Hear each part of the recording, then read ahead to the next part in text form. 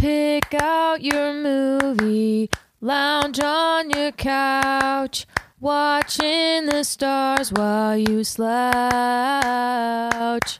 Now you can listen to what they'll say. It's Easton and Friends, bringing the couch critics your way. All right, 3, 2, 1.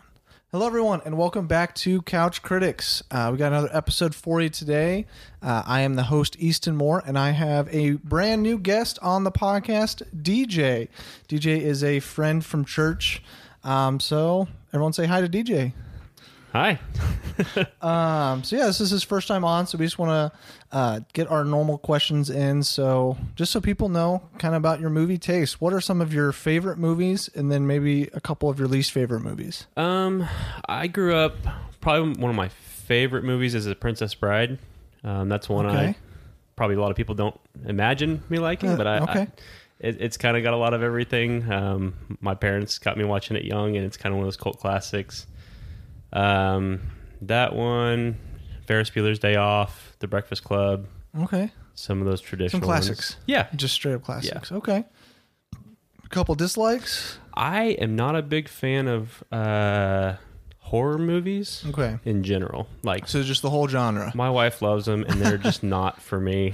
Does she make you sit through them? Oh, yeah. There's a few of them. And most of the time, I'm not a huge fan. I would rather go to the movies to, enjoy it and not be on the edge of my seat the entire time. I like thrillers, but not horror movies. Yeah, there's a different kind of edge of your seat. Yeah. Of a suspense or, wanting to know what's next.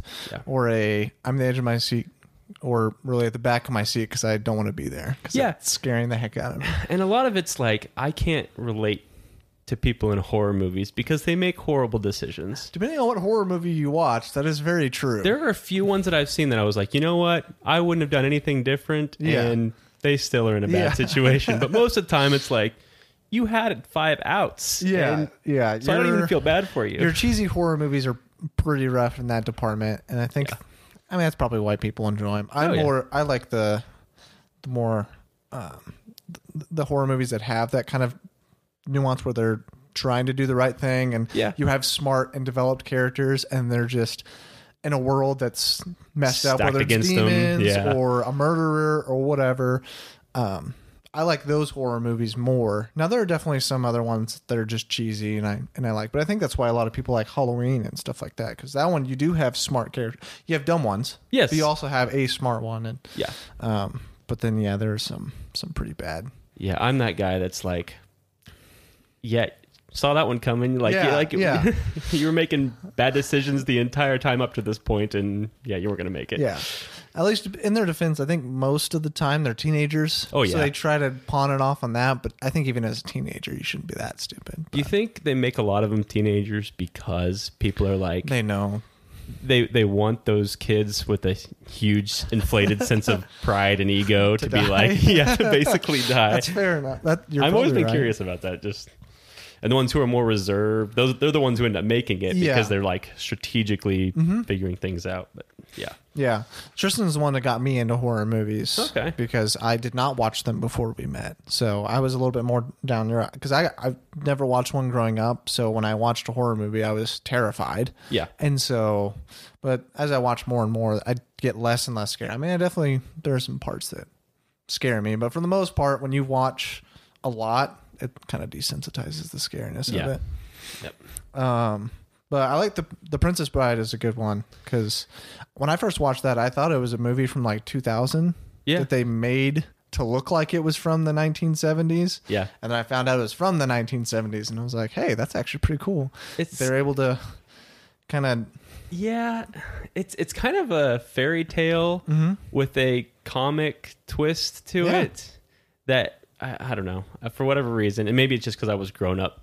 Oh no, I watched it. I was a teenager by the time I watched it, and I loved it. I didn't watch it as a kid. I don't know. I guess when you watched it, but I was pretty young. I watched it in high school. Was the first time I saw it because it was just on TV. Never heard of it, nothing, and just saw it on TV and started watching it. So that's why I figured it was a movie from 2000 because I was in high school in 2000. to 2014. So I figured it just came out a few years ago. And I think it's one of those movies that's got all the elements of a story when you're like a fairy tale when you're young. And then as you get older, you start understanding the humor and the sarcasm in it and some other elements that you don't. Yeah. It's not a bad, like it's not, there's no bad language in it really to speak of. You know, there's evil characters, but they're not gruesome. Yeah. But at the same time, as you grow up, you kind of get more into it. Yeah. I thought that was a great choice. And then classics like I'm not the biggest Bueller's Day Off. I can't say his name right. And then but Breakfast Club I'm a huge fan of. I just made Tristan watch it a couple weeks ago because I love those old getting coming of age movies that I'm a big fan of. So yeah, and it's also one of those that kind of everybody's going through high school. That's something everyone's going to relate to is different factions and cliques and all that stuff. But realizing that at the end of the day, you're all still people. Yeah. So and you all have your own problems and backstories. You in high school you feel like your problems are the only problems and the biggest problems, and then a movie like that shows you that it doesn't matter if you're popular or goth or jock or whatever. Everyone's going through problems in high school. Although it may look like it's great for everyone or other people, correct? It's pretty much sucks for everyone. Yeah. So, I watched it. I was another one I watched in high school, which came out in the 80s, I think. But it was just one of those movies that I saw on TV when I was in high school, and I loved it. Yeah. So big fan of the John Hughes stuff. Yeah, 16 Candles, I think I watched pretty shortly after that. That's more of a girl's version of it. But still really good. Correct. But anyway, so that's just a couple of his movies that he liked, or I guess some of his favorites, and then I guess just a whole genre of movies that he's just willing to throw away to the side. And which is unfortunate because my wife loves horror movies, and I like thrillers. Like I said, I like the catch you off your what's going to happen next, kind of psychological thrillers. Yeah. But just outright horrors is not my. Yeah, not my I was that way for a really long time until. And I give them a shot every once in a while, and I still am like at the end of it, I'm like, I haven't found one that I really. Yeah, I think it's nice that Tristan's not like she doesn't just do like your hack and slash horror movies. She doesn't like the gore ones. Yeah, she likes the ghost ones. There are some pretty bad ghost ones. Yeah, but. Like The Conjuring and Annabelle's, she's really big fans of. And then we'll find other ones like Hereditary, which we've done on the podcast.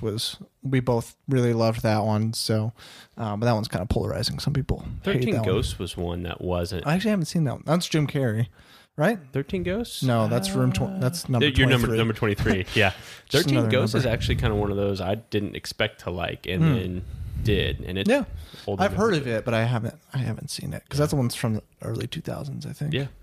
For today's podcast, we're going to be doing 1917, which is a movie that came out technically last year, but also this year. Some people were fighting me on that, saying that the best movie of 2020 was 1917 because nothing else has come out this year. Yeah. But technically it came out on Christmas, but it had a limited release on Christmas, and then it got like the worldwide release on, I think, the week after. So it was technically January. I didn't know that. Yeah. So a lot of people were like, well, it's 2020. But then, I mean, it won Oscars at the 2019 Oscars. So I think we can say that it's a 2019 movie. So 2019 movie that I didn't see till 2020. And then I think we both went and watched this in the theaters. Yeah. Not together, but no. We did both watch it in theaters. And then had you rewatched it before... I guess last night? I watched it last night and then again today. Today, actually. We rented it and watched it, but it was, Had you watched it since the theaters? No. Okay. No, I hadn't. I hadn't either.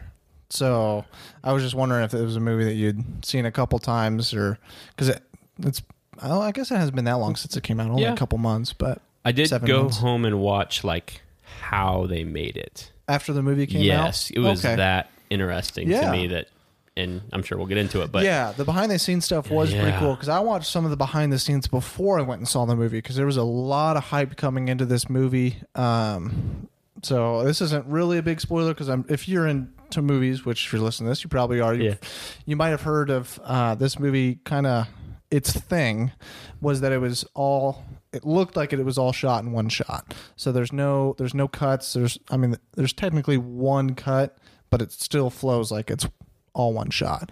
And you knew that going into it. And I didn't. Yeah.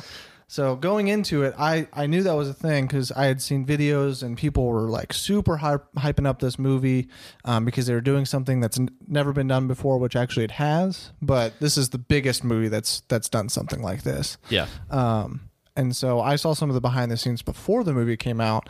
So I actually saw some of the shots and saw how they did it and then went and watched it, and I did see some videos afterwards. So, and we were, I went to see this with my wife, and we were probably 8 to 10 minutes in was where I started to realize, they haven't cut yet, and it's been a bit. And so I leaned over to my wife and said, "Hey, I don't think they've cut yet," and she was like, kind of brushed it off a little bit. Then she noticed it, and then probably 4 or 5 minutes after that, she's like, "They still haven't cut." And so we're still whole. If you don't know it going in, you're going to be distracted a little bit by. I was the same. This is weird. I was the same way because I had been told and I had seen stuff saying that it was in one shot, and I really didn't think that was possible. Yeah, because you would have to have everyone acting for 2 hours straight. Yeah, and I was like, so okay, they probably have like 7-minute long scenes and then they cut and then another 7 I figured it was just like an exaggeration, like one shot, but because there have been movies that do like a 9 to 10 minute shot that I've seen, and so which is hard to do in general, and for one per movie, one of those exactly, per movie, and so I figured it just had a lot of those, and then so I was like 25 minutes in and I was like, this is actually going to be one shot, they weren't lying. Like I kind of thought that maybe it was an exaggeration, and so you never know what they're going to hype it up exactly. as. Yeah. And so as the film was progressing, I got more and more excited because I was like, this still hasn't cut, and so even going in knowing or loosely knowing, I was still blown away at the fact that they truly did make it one shot. And the further you get into the movie, it becomes more impressive. Yes. I mean, like I said, just noticing it in the beginning of the movie you're like, okay, this is pretty cool. And it starts off pretty chill as well. So it's a little bit easier to do that, but then it's a war movie. So yeah. And I think it lulls you into a sense of, okay, this is going to kind of, is going to be a little bit slow, or they're going to have to, there's going to be some limitations to the cinematography or the sets, whatever they're using, because they're doing it in one shot. And the impressive part to me was that it really didn't limit. No, not at all. I mean, I would say that it's a little bit slower than films that cut all over the place, like the pacing. Yeah. Yes. And but I think that's that plays into the story too. And it also makes it seem a little bit more real. Yeah. Because you're following somebody for theoretically 2 hours, which is actually one thing I had against the movie, which is because they decided to do one shot, the timing felt really weird. Yeah. Because there were times where time did pass, but it's in the same shot. And so, the first time I watched it, I didn't know that, but I was like, how in the world has this been 12 hours? Correct. Now, of course, like I said, they do cut at one point, and we'll get into that, I think, a little bit later. But there were also other scenes where it didn't cut, but time passed. You know what's interesting about, and it made me think about it? They have to do the same thing for like virtual reality. Like if you put on goggles and you're kind of in this room that's all virtual, to keep you from like, I think they do some things where they simulate like the fuselages of planes so that people can get over motion sickness and stuff like that. But to keep them from running into, like they can't model an entire fuselage, but they can actually make it feel like they're moving farther than they really are within the environment. Like an artificial, kind of like your mouse click. You don't move it that fast, but you can change the speed at which your mouse moves. Yeah. But it tricks your brain into thinking you've actually moved farther than you really have. And I kind of feel like you get a little bit of that in the movie is times pass, and when I went back and watched it, I actually had to, like, before doing this podcast, I wanted to have like time intervals because it really does move from scene to scene, and you don't really know how much time has passed until you start getting context. Yes. And by the time you really figure out what time of day it is, it's almost like you were tricked into that much time passing. Because, and you're seeing it all in one shot. So you figured, okay, I've been watching for 30 minutes. 30 minutes has passed. Yeah. And it's not quite like that. Like, there are definitely parts. Like, I think the first 30 minutes or whatever is all just 30 minutes. What's happening, yeah. Yeah. And or maybe not. Maybe there is more time that passed. And like I said, it's just really tricky to get the timing of stuff down. And that's just...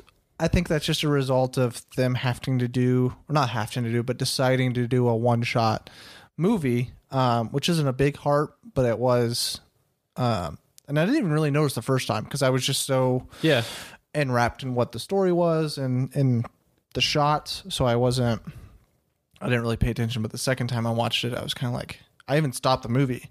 It was like, it was just night, and now it's like not just day, not just like, oh, okay, well, the sun's rising. It's like straight up daylight, almost day. Yeah, yes, like bright morning, and that doesn't happen in 45 seconds. That's not the way that time works. Yeah, and so that's what really caught it to me. And I think there was one other scene. So it was just those are the ones that I noticed, and then going back and thinking about it, I'm like, okay, well, this probably wasn't 3 minutes. This was probably 15, 20, 30 minutes, and they just like kind of tricked your mind.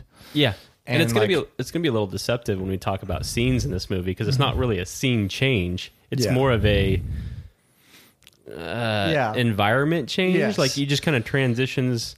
You know, I was thinking of those.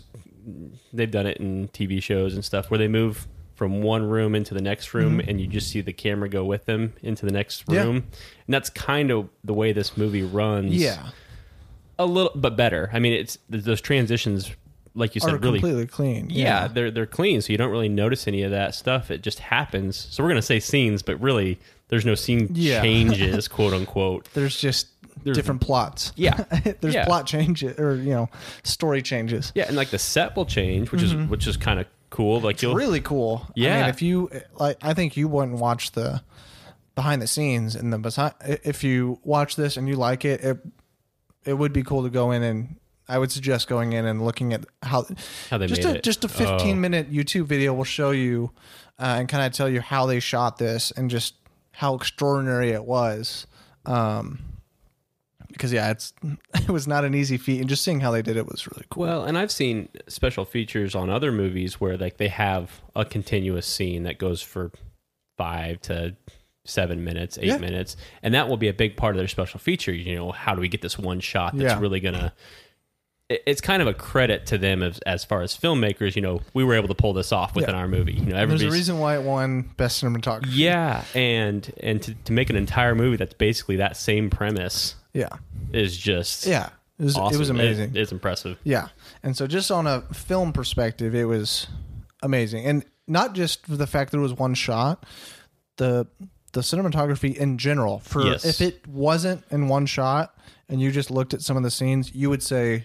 This is amazing cinematography work. Correct. And so to have both of those overlaying was, amazing. I think this is, I can't remember the guy who did cinematography, but he is the director is Sam Mendes. Yeah. It was Richard Deakins. Okay. Yeah. Roger Deakins. He's a famous cinematographer. Yeah, he did Skyfall and something else. Yeah, he's definitely known for his cinematography. So I think people if anybody could do it, they thought he was going to be the one to do it. And so yeah, I guess we can praise the one shot thing the whole entire time. But I think everyone. If you've already seen this, then you just know. And if you haven't seen it, then just be aware that you're going to be mesmerized for the first at least 30 minutes just by the fact that it's all one shot. And there's good story development and good character development while they're doing all this. Yeah. And that was the next thing is I commend these actors. Not just, obviously there's basically 2 main actors throughout the whole movie. I didn't know anything else that they were in before this. I have seen one of them before. I would like to remember his name. I'll have it pulled up here. There's George McKay and Dennis Charles Chapman. Yeah, Dean Charles Chapman. I have seen Dean Charles Chapman before in something, but I actually don't know what. So that's weird. But yeah, they were both kind of newer actors. Yeah. And I think they both did a fantastic job. For having to act for this long and know all those lines is one thing, but then also to be able to deliver them with emotion. That was one note that I had, is this movie, as a war movie, most of them can be, they're going to tug on your heartstrings a little bit because there's emotional scenes and because you have death everywhere. And I mean, you go from death to duty to, we have to do this or else we die, and getting over the emotions of losing your best friend or your, whoever. Yeah. And so it definitely has a lot of emotion to it. And those two characters are basically the ones that show all of the emotion in this film. Yes. And they carry that very well. I think there was one other person at the end of the movie that had an emotional scene, but it was mainly just those two. And so that was one thing I had, was the acting in this movie was, I'm not saying it was the best of last year, because there was also some other, Once Upon a Time in Hollywood and Joker had phenomenal acting performances. I need to see both of those. You haven't? I haven't seen either of those. Oh, okay. Well, those are both really good. And then Marriage Story had really good acting. Okay. So last year had an amazing acting performance year, but these guys did amazing as well. Isn't that funny how I feel like those movies are very much, they're not, I would say that in the years prior to that, you have all the action, the Avengers movies, and for the last, I'll say 10 years ago up to maybe 3-4 years ago, it's been all Michael Bay movies. And 2019 was one of the better, not artsy, but acting as an art versus movies being taken over by CGI and explosions. And 2019 was probably one of my favorite years in film. I guess 2017 wasn't that long ago, but 2017 had a great year, and then 2019 had a great year, but 18 was atrocious, and so was, I believe, 16, and I don't think 15 was that great either. They had some good movies in there, but overall, there wasn't that many. And we have, Tristan and I both have A-List, or did, they're closed down right now, but last year we did, and we were able to see pretty much all of these. Like, there was just bangers coming out every single week. Like, there was always something that was exciting, and you knew was going to be good, whether that was, like, Avengers came out last year. So there were movies like that. And Hobbs and Shaw, like, you still had those, but then you also had the other end of the movie spectrum, and you had which usually, like, only Christopher Nolan would do something like that, but now you had Sam Mendes, who had this one out, and Once Upon a Time in Hollywood, and Joker, and I wish I could pull up my list, but there's just a bunch of really. Well, I think it's funny how the industry Ford versus Ferrari, and how the industry kind of swells and contracts like that, acting as an art.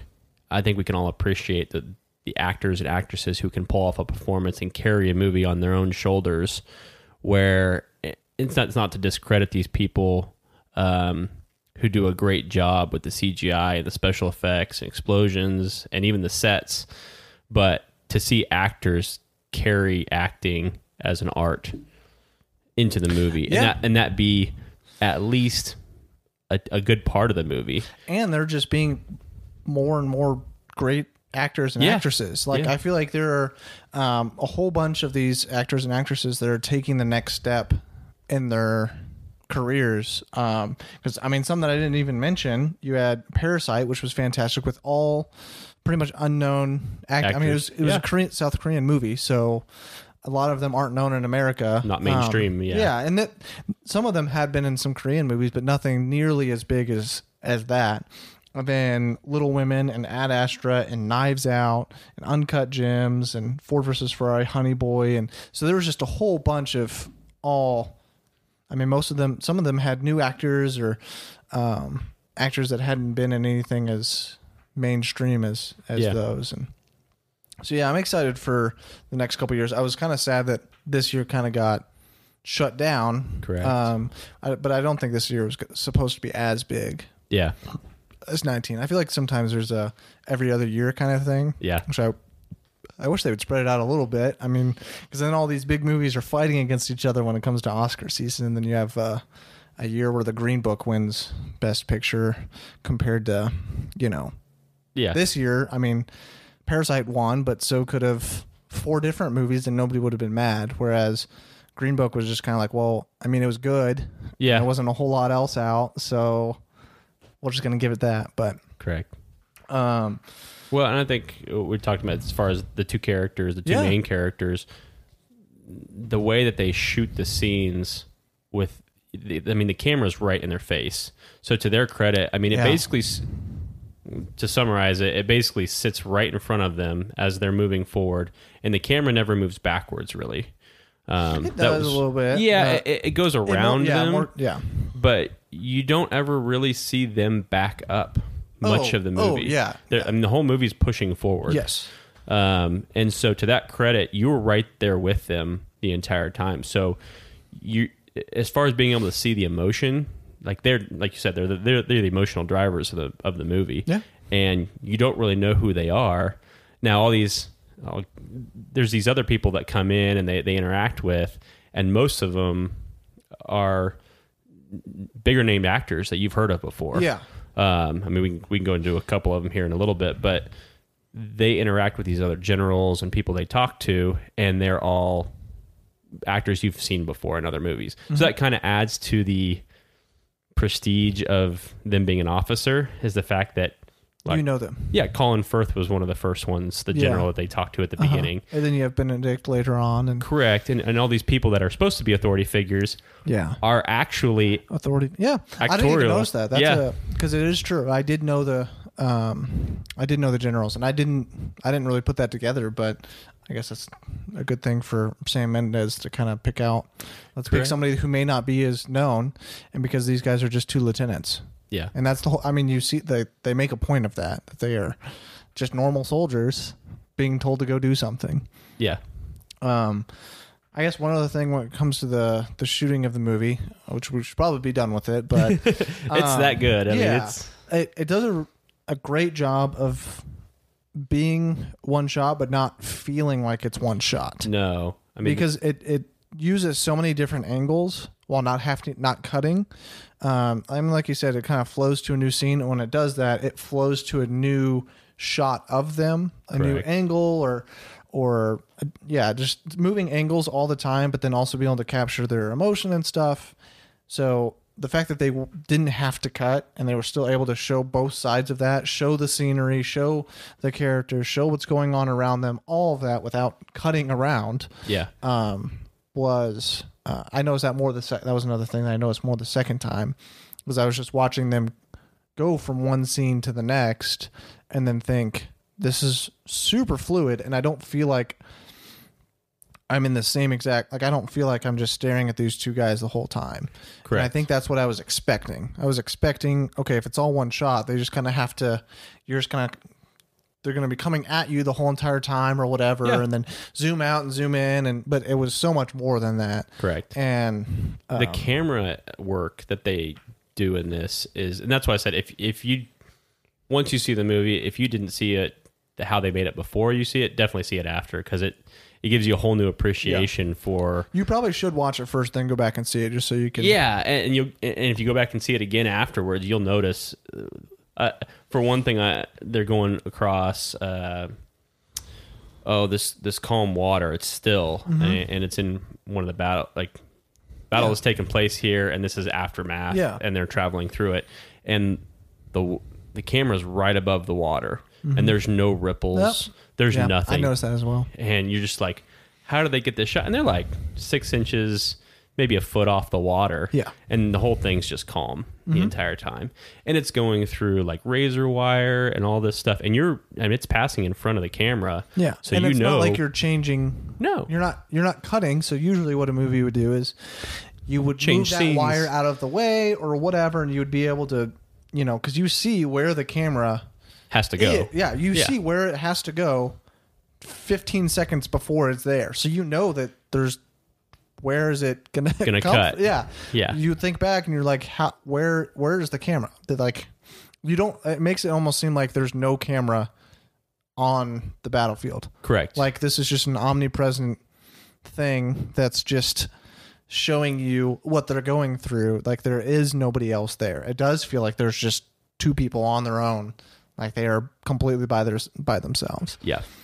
You're an outside observer, but you're really not that far outside. Yeah. I mean, you're kind of, like I said, the camera's in front of them, some of it, but then it hovers around behind them and it even backs up a little bit. So your perspective on them, you're always following them. Yeah. But your perspective constantly changing, and just the scenery that you see while you do it. However they hide whatever they're holding the camera with is impressive. Yeah, I mean, super impressive. We can get into how they did some of that later. Yeah. But I don't, almost giving away how they do it's part of giving some of it away just because it's that impressive. But the only other thing I have, I guess, when it comes to, without any spoilers, is I love the changing of pace throughout the whole entire movie, because they are at war, so there are obviously parts in the movie that are super intense.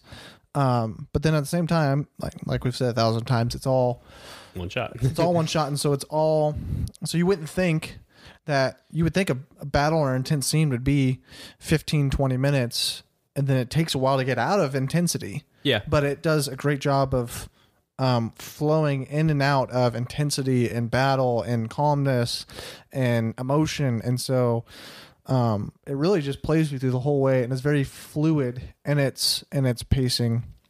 I really enjoyed it because I think if it was intense the whole time, you would just, it wouldn't be good. And Correct. So you getting to slow down and develop with the characters with their dialogue and them joking back and forth and kind of, getting to know their relationship and getting to know who they are and all of that, and then going into intense battle spots is very cool. And I really enjoyed that of it. Yeah, I agree. The emotional roller coaster ride you go on throughout this movie is... And it's their emotional roller coaster as well. It's not just yours. Correct. Your emotion is their emotion. Yeah. And I think that's something to add because, you're that close to them the whole time. So that's the trick I feel of the camera throughout this is you're the third person who's not saying anything. Yeah. That's you feel like you're along the journey with them, and in doing so, they move from very intense emotional struggles to joking, like you said, joking around, and that's kind of their coping mechanism. And then it does a great job of showing what war probably was like. Yeah. And neither of us have been in those situations, no. but what kind of emotional torture war is. Going through those things, seeing those things happen.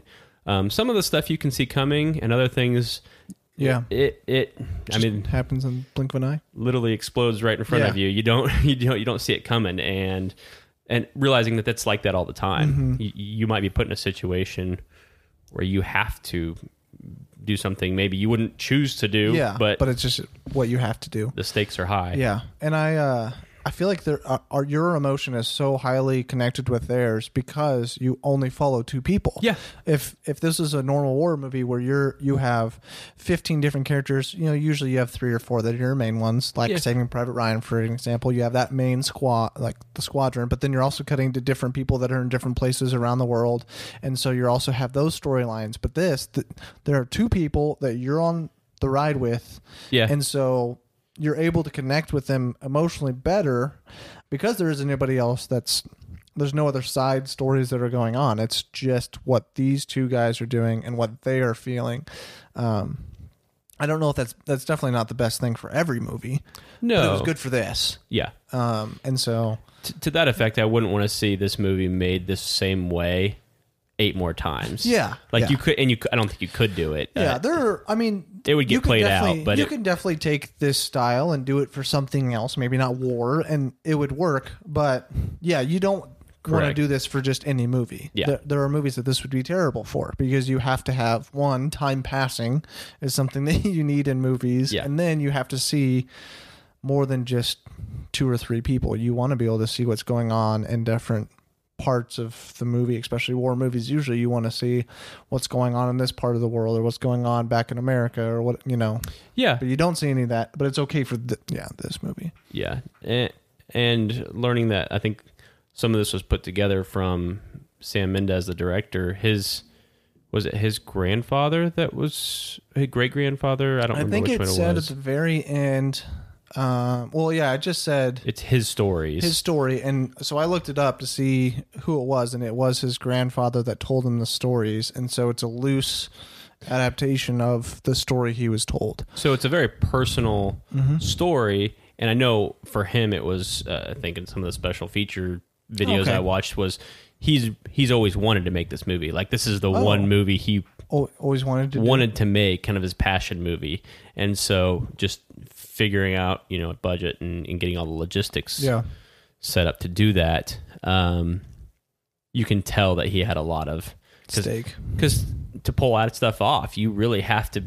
It's something you would have to think about for a long time. Well, yeah, the preparation of this movie has to be insane, and because usually you can go through and post edit stuff or like reshoot scenes that you didn't like. Well, you can't do that. Yeah, because you can't get 55 or probably 150 actors to come back and do it, because I mean the movie's not all technically shot in once. Yeah, and have them all of them come back, because usually you can reshoot like little scenes with 3 people or whatever, and and you'd have to be able to make it flow right. And so I don't know if they did any reshoots, but I highly doubt it. I know they had to, when they were shooting the movie, they had to wait because some days were too sunny. Yes. Yeah. They had to wait for overcast. And so think about trying to stitch together days worth of shoots that are exactly the same. They used, most of it's outside, so it's all natural light. Natural lighting, yeah. And I do remember them saying that. Trying to get the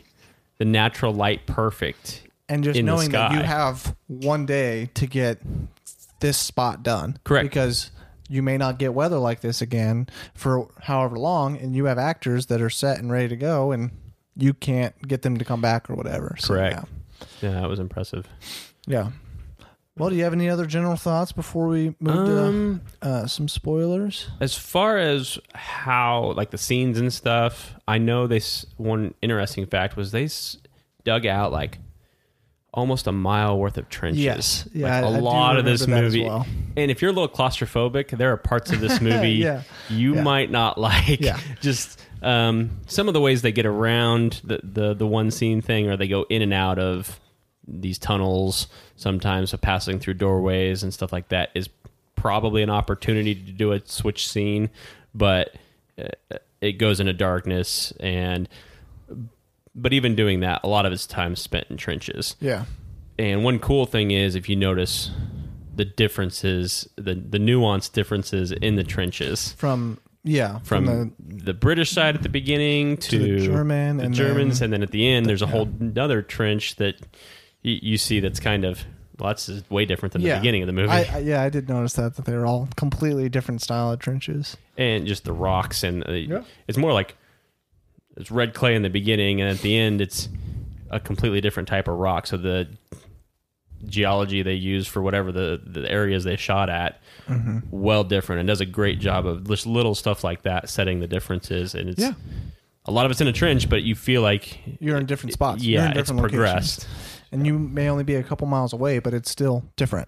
I don't know how far they actually traveled or whatever, but it's still, yeah. But anyways, that's probably more spoiler stuff. But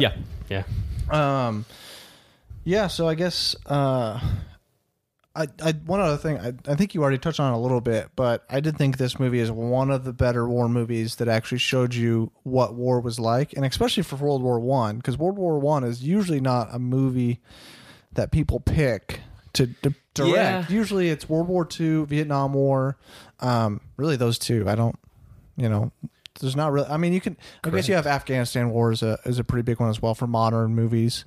But yeah, this is, I think, the best World War I movie I've ever seen. I don't know how many more World War I movies I've seen, but I think this actually goes up on one of my top war movies in general for how it made me feel like, one, I was actually there. Yeah. And then two, what it was actually like.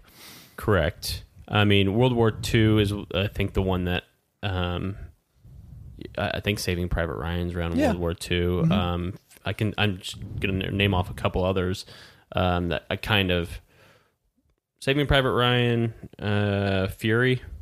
I don't remember if that one was one or two, but we were talking about it earlier, and we weren't 100% sure. I was pretty sure with World War II. I think you're probably right. Yeah, that one and Hacksaw Ridge. Did you ever see that one? That was a good one too. Mm-hmm. This kind of all those movies are great movies, and they do a good job of bringing you in. And this is definitely on par with those. And so it's obviously the way it's shot makes it set apart, and the fact that it's World War I. So it's all set through the British Army, which is kind of different. I think most of the times you see the American perspective, but this is all British, which I think is it's new, and I liked it. Yeah. It gave an opportunity for a lot of British actors that you have, I said, you definitely heard of them, but not two main characters. But Fury and Hacksaw Ridge were both World War II. Okay, so I just went ahead and looked that up. But most of them seem to be World War II because I think that's not really the easiest, but it's also the most exciting. Sounds bad, but when you're looking at a movie, you want something that's enticing, and there was a lot more going on because in World War I, most of it was trench warfare, and I think it shows you a lot of it's just waiting around, and correct, and so it's kind of hard to write an exciting movie, but this movie does. Well, most people think of it. World War I as it's 1917 is a long time ago. Yeah. I was leaning over to my wife. She lost her grandmother a couple years ago, and she was 101. And so I was like, your grandma was born, I think we were watching it, like I said, it was the end of 2019. She wasn't even born yet. Yeah, she was like a year after this was set 1917, your grandma would have been born. And so it's not that long ago. Like I've met someone who was almost alive at the same time. I mean, you kind of do that with any of the wars, but it feels like it's eons ago. I mean, you just look at what they were going through during that time and where we are today. And I like that about all the war movies is this is what it took to get to where we are now. And I think a lot of us nowadays lose sight of that. We argue about other things nowadays that kind of, in the grand scheme of it, seem very small compared to what people had to sacrifice. Obviously, it's drummed up for Hollywood, but real war, I think that as they get better at shooting these war movies and you see more of what it was, can get you into those emotional part of it. They're things that we hopefully never have to go through in our lives, but it builds an appreciation for what they did go through. So I mean, there's definitely a point for war movies that aren't just entertainment. And correct. Obviously, Sam Mendes did this not because he wanted to make money off of a war movie. He wanted to do it to honor what his grandfather went through. So but I think that was the last general thoughts thing I wanted to say. So if you haven't watched the movie yet, I'm gonna go ahead and say that I recommend it. It's actually on Amazon Prime right now for $10. You can't stream it anywhere, unfortunately, but if you have Amazon Prime, you can get it digitally for $10. Or rent it for $6. So I would say just buy it. But nonetheless, if you haven't seen it, there are a couple gruesome spots in it. But it's really not too bad. It shows you a little bit about war, but it's not Saving Private Ryan gore or anything. No. It's kind of held back.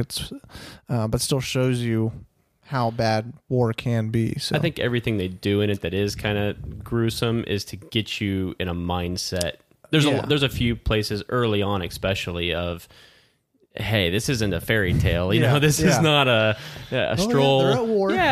We'll just send them over here and go over to grandma's house and get some cookies or whatever. This is you could die at any minute, and people are dying around you, and so I definitely recommend it for pretty much anybody. Because I mean, even if you're a teenager, it's not too gruesome if you're a teenager or something. No. So I pretty much recommend this to anybody.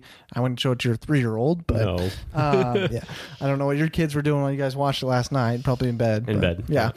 But I really enjoyed it, and one of the better experiences.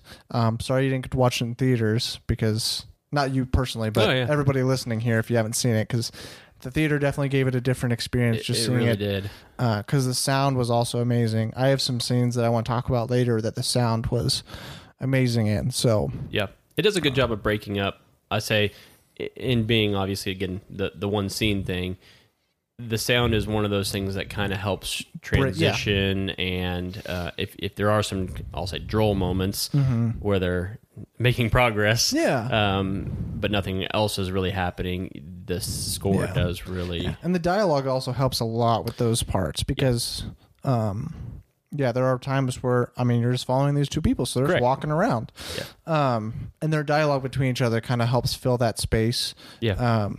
Really well. I think really well. I agree. Yeah. So would you recommend this to... yeah, I think that, like I said, it's one of those things that you wouldn't want to... I wouldn't want to see 10 movies made like this, but it being the first one that's really told war this way... I do think it has a special place up with the Saving Private Ryans and Furies and Hacksaw Ridge.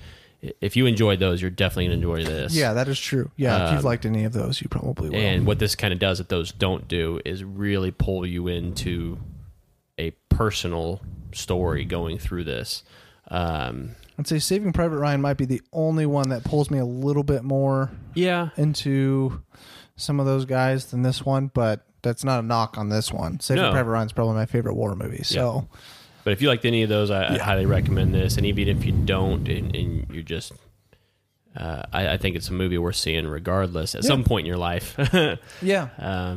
But I recommend it. All right, sweet. So if you haven't seen the movie yet, I'd go ahead and stop and go watch it and then come back to us and listen to our spoiler part.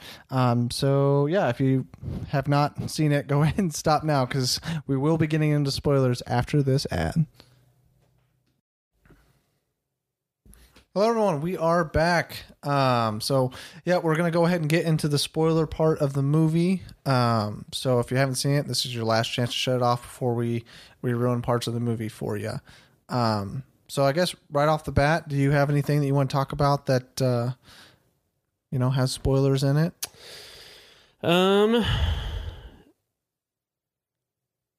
The obvious one is one of the main characters' last chance. Yeah. He ends up dying. Yeah. So you get to go through that. That's the big emotional kind of in the middle. Yeah. Actually, it's not even at the middle. It's more towards the beginning. Yeah. Before that, there was a scene that I was kind of off-putting to me, because it kind of... Me and the movie is supposed to set the scene of what the rest of the movie is. Yeah. And I think it does pretty good of them not knowing what's going on and them going throughout the trenches, and all of that was shot really well. It's when you're learning that it's a one-shot movie, and it's really cool. But when they finally get to the general's office or the trench, I thought that whole interaction was really poorly done. Mainly from the general, because they're trying to set this up as being this really important mission that's going to save 1,600 people. Yeah. And they're only seeing these two people, which makes sense for the fact of you can't have 100 people cross these lands if there are still Germans around. Correct. You have to be able to sneak around, so that totally makes sense. But it seemed like it was almost a nonchalant mission. And that kind of rubbed me the wrong way right off the bat. Yeah. I saw it more the second time. I guess I didn't know if you noticed at all, because we haven't talked about it. I didn't think about that. That's a good point, though. Because, the same thing happens at the end. The second general, is just another day, he didn't care that 1,600 of his troops were about to get slaughtered. Yeah. I kind of understand he's a general. This is lieutenant. I don't have to thank him, but at the same time, the lesser one does. But it just was a really off-putting almost first way to start, because it was leading it up to being, this is such an important mission. You have to do this, or all these people are going to die, and then it just kind of pooped out at the end. It just felt like I ended the scene thinking, why doesn't he really care? Well, and I can see, I guess one comment I would have on that is I kind of saw it as you feel that way because you're invested. You are with these two guys who have been assigned this mission. But from a general's point of view, this is kind of just a chess move. Yeah. It's a pawn move. They've been in this war for 3 years, and they've seen a lot of people die. And you know what? If he doesn't get there in time and they all die, it's just part of war. Yeah. Yeah. We're going to have to use those pieces somewhere else. Yeah. And that's kind of what I kind of chalked it up to I can understand that, but just as a... I agree, though. The fact that they only sent 2 versus sending more people. Of almost makes it seem like the general, yes, he wants it to happen, but if it doesn't happen, if these two guys die along the way, then we don't really have a backup plan.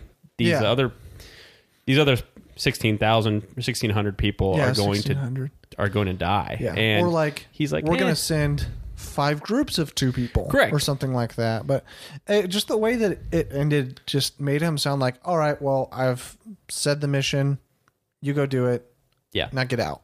Yep. Like I don't care what happens to you. I don't care. I've got other things to. Yeah, and it just kind of rubbed me the wrong way. Which maybe it's supposed to. Maybe that was the point of the director, to be like, generals are very. This is what I have to do. This is the mission.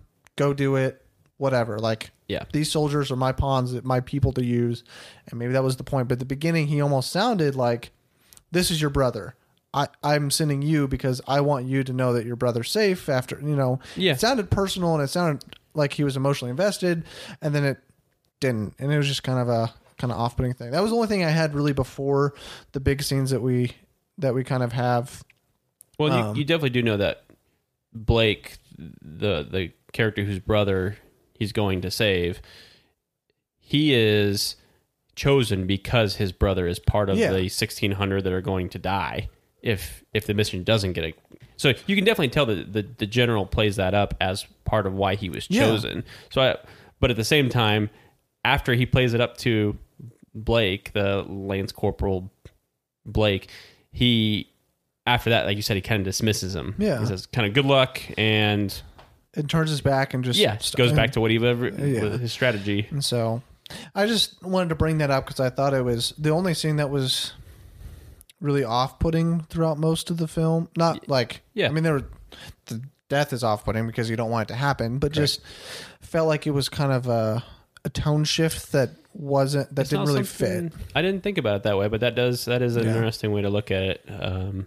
Because then right after that, it jumps to him wanting to get out of there as fast as possible, not even listening to him, and so like determination. Yeah, that's the whole theme for the next 5 to 10 minutes. Yeah, is him, which was great. I mean, was a great scene of. It really gets you on their side of, if it was my brother, I would go as quick as I can. But then you also see the other guy who's like, okay, we need to think about this. Correct.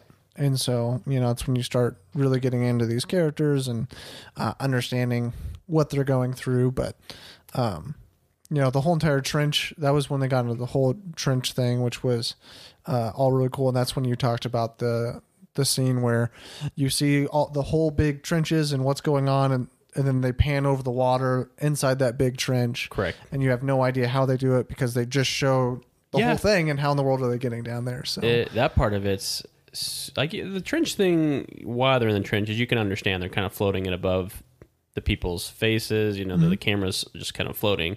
Once they get out of the trenches and into the front lines and across the field where the battle's been taking place, you see there's death and which I thought that was a really cool scene because you always hear of Dead Man's Land. I mean, if you're reading history books I was taught about it in school all the time, and that it's called No Man's Land for a reason. It's a death sentence to go out there, and they played it up really well because they're like, the people near the front are like, well, it's your funeral. Yeah, like, toss this back as you die so that we don't lose a flare. Correct. Like he is basically just making a mockery of their mission because he's like, you're going to die in 2 seconds, so don't ruin our resources. Don't waste them. Well, and along the way, he's trying to tell people, the Germans have retreated supposedly, and everyone's like, we've been fighting over this for years, 6 inches, for the last several months, years, and they're just going to give it up and retreat out of nowhere. After whatever. Their main general or sergeant just died. Correct. In No Man's Land. Yeah. Two nights ago or whatever. Yeah. And I was watching this with my father-in-law for the first time. That was the first time he saw it. And he was like, why don't they just advance in the middle of the night? I'm like, do you not? Yeah. You think it was just that easy that nobody thought, I could just wait till nighttime and nobody will see me? Correct. No, they try it all the time, and then guess what? They shoot a flare up. They see a whole bunch of men standing in No Man's Land. They all die. It's because they're all standing up. Yes, yeah. Or even if you're crawling, crouched, you're on literally flat ground for, I don't know, 800 meters or something like that.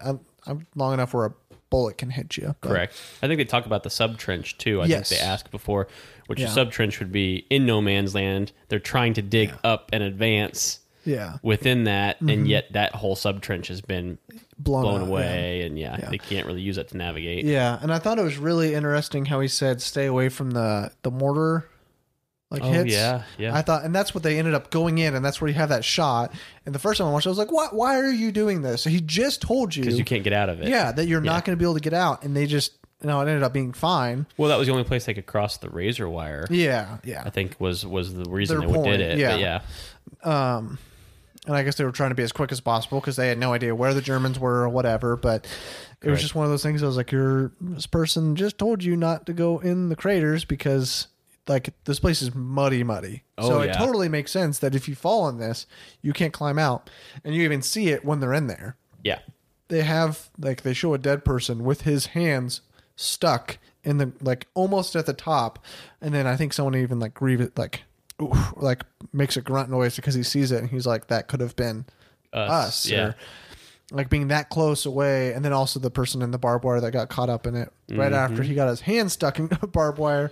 He's like, imagine having my whole entire body stuck in barbed wire. So correct. That was it felt like a long time, which I think was a good job on the director. It was a really good scene that felt like forever because it's it's intense because you don't know what's going to happen, because in a lot of movies like this, they would say they're retreating and then they would end up coming across people and then they'd be stuck out in the middle of no man's land. Correct. And so I didn't know what was going to happen. And so the first time I watched it, it was a pretty intense scene of them crossing no man's land, which was a lot of fun to watch because I hadn't really seen a movie or a scene like that before.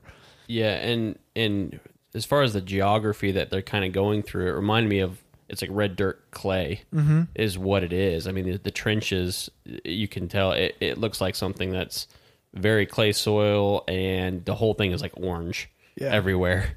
And their boots are trench foot and all that stuff you hear about. Yeah, you, now you see why. It caked on them the entire time. And I loved how they depicted the first trench of the beginning of the trench to the front line. How different their demeanor, all of the people's demeanor was, and how they're crouched underneath the trench because mortar shells are coming across. And when stuff falls, if you're out in the middle of this aisle, it's going to fall on you and could kill you. So, just the beginning really set up what World War I was, I thought, really well. Well, and you go from them, in the very beginning scene is both of them sitting next to a tree. Yeah. And some guy coming up and saying, hey, Blake, we need you to stop by the get some orders real quick, or he doesn't really know what he's going to do. He's resting at a tree, and so you follow him, and 20 minutes ago, when they go to cross into the front lines, you're only I don't know, 17 to 20 minutes somewhere in there into the movie. You're seeing two polar opposites. Yeah, 20 minutes ago you were sitting in a field sleeping, and he thought that he was just going to go grab some food. Correct. And then now he's having to cross the most dangerous spot in all of World War I, and probably throughout all of history, except for, I guess, I don't know, the Civil War seems like that was pretty terrible. Where you just stand and watch the bullets hit you. But, I mean, one of the most dangerous spots where you're just out in the open, and if there's one person there, if there's one German waiting, I mean, he's dead. Because, I mean, later in the movie, there's one German in the city, and because he has cover, he can kind of work his way into the city still because he has cover. Correct. No man's land is no man's land because there's no cover. Exposed, there's nothing you can do. Yep. And just the fear in their eyes when the planes came over. Oh, yes. Sit still. And was a great scene, too. And also, I didn't even know that you wouldn't know whose planes they were. That is completely foreign concept to me. Because, I mean, I'm just thinking video game wise. Oh, yeah, I know that they're on my map or whatever. I know that they're mine. Or correct. You watch other movies and you can just tell off of what the ships look like or the airplanes look like if they're yours or not. But it totally makes sense that there's one kind of helicopter, and so they all look the same. Correct. And you have to wait until they're almost on top of you to see the spray paint on it to see if it's an ally or not. And so planes thought that was interesting. Weren't that old in 1917. No, they were made in the middle of the war. Yeah. I think they were made because of the war. Yeah. I think. My history could be a little off, but I know that there was a lot of advancements in war technology during both the First World War and the Second World War, and I think the first one was airplanes was a revolutionary. Yeah. And I wouldn't say and then both sides got them. So there's not a ton of aerial stuff in the movie. I mean, it makes up one of the bigger parts, which is where Blake ends up dying. Yeah. But I would say it's one thing that maybe was a little different between the World War II movies. I think it comes up a little bit more, the airplanes, whereas here it happens, but I wouldn't say that. And there's one dog. Yeah, this is an infantry movie. Yes. Yeah. And I mean, speaking of we're in a World War One, and a lot of other movies, when you talk about the other wars, tanks is a big thing. Correct. And you showed that this is basically, you have infantry and you have planes, because tanks weren't invented yet. That was World War II that those got invented. Again, I think that my history is correct on this. So if they were, it was the very, very beginning of tanks. Because, I don't think they did, because I think World War II is when most of the tanks. Because Germany made, that's how they pretty much started, because they had advanced war technology, and then we caught up, and then they got overran. Yeah. But anyways, in this movie, you see that it's infantry, and then infantry just scared out of their minds out of planes, because I mean they're dropping bombs on them, I think, is the big thing, and then there's planes to stop the bombings and whatever. So correct. Just the fearful and just knowing that you have no defense on the ground against these planes was and to really that, interesting. To expand on that, the way that war is done nowadays is all information. We wouldn't make a move without knowing ahead of time. Mm-hmm. And the whole premise of this movie is, hey, this guy's this general that they're trying to reach, McKenzie, I think is his name. Yeah, I think so. Yeah. He's going to make this move because he's chasing the Germans who he thinks are retreating. Yeah, and he got this info 2 days ago. Correct. and so... you just continue on that info. They don't know. Nowadays, it would be a radio call, and these two guys would have never done the mission. Yeah. And so it's crazy to think that in 100 years war, which has been going on pretty much forever, is done so much differently than it used to be. How much easier it was to fool your enemy. Yeah.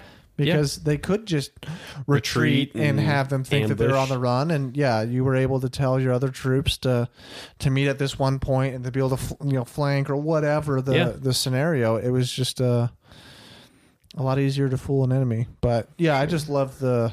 I hadn't really seen that in a movie before, so really liked the fear from. I don't like that they were scared, but the emotional part of and seeing how real that was, and just the no man's land, and being able to see that on screen and how intense it was.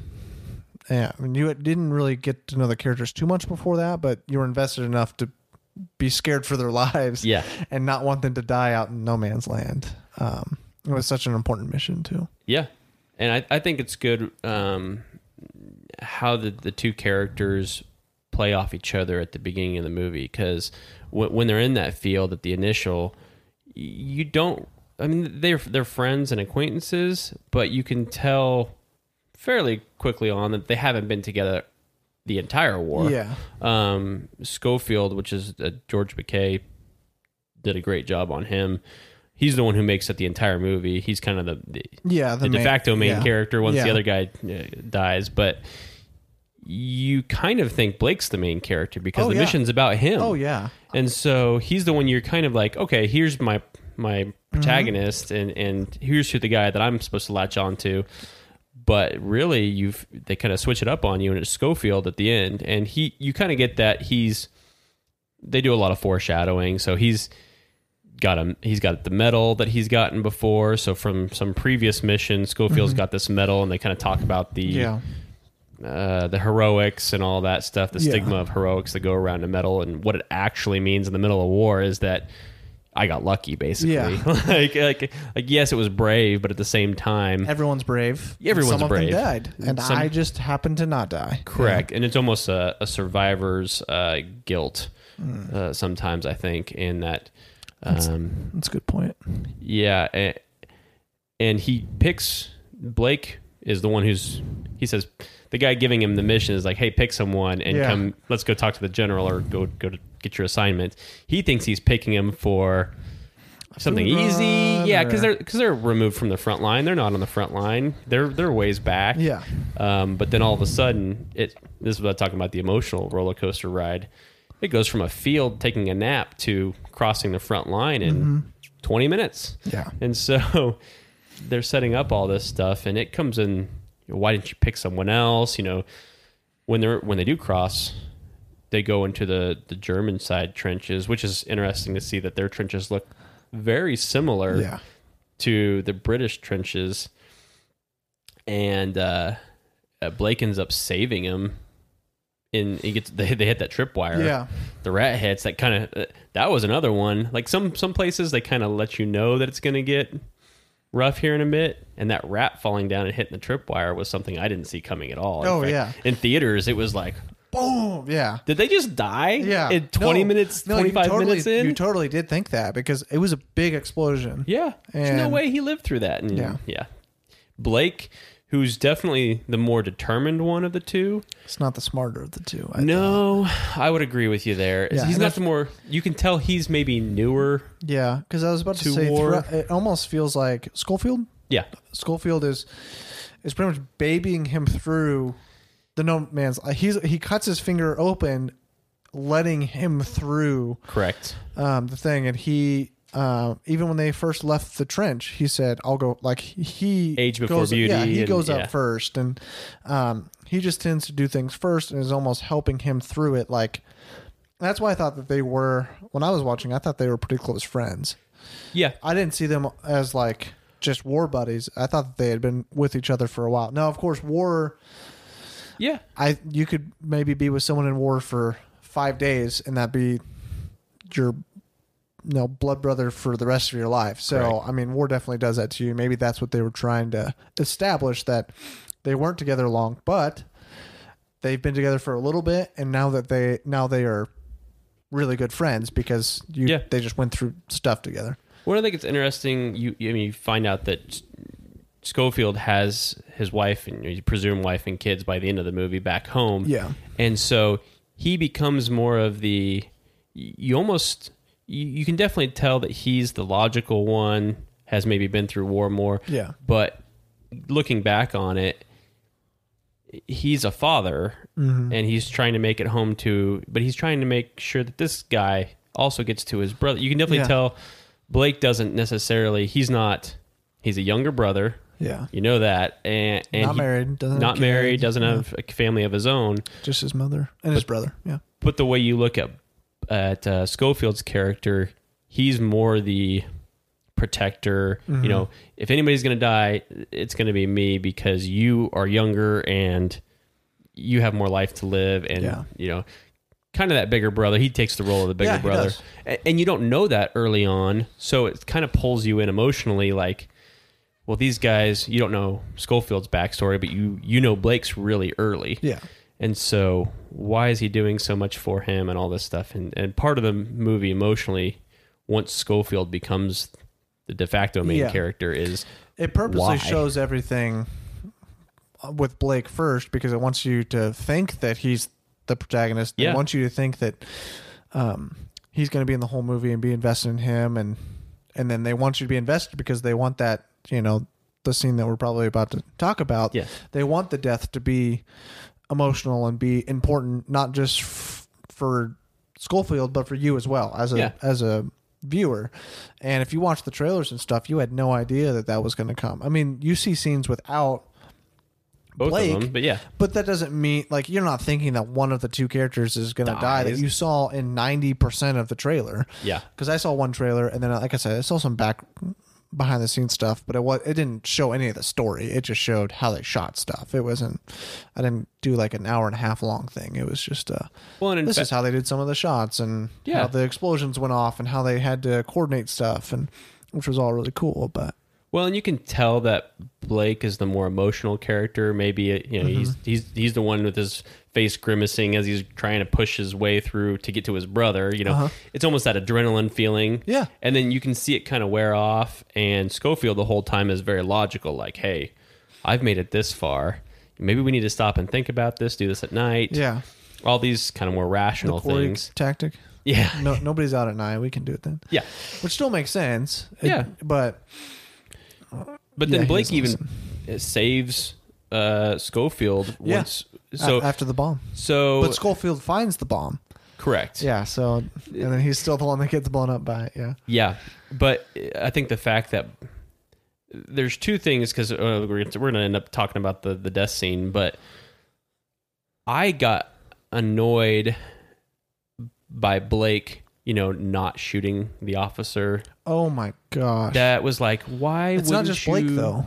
Yeah. It's a problem I have with both of them is Correct. They're in the middle of a war and they have a problem killing. Now, maybe that is just the realism of war in that you're in war and you want to do everything you can to not kill someone, which totally makes sense. Like, I don't want to kill anybody. Like right now, I don't want to have to kill somebody. No. But if I was in war and if it was this person could kill me if I don't kill them, I assume that I would make the decision to kill them. Correct. Yeah.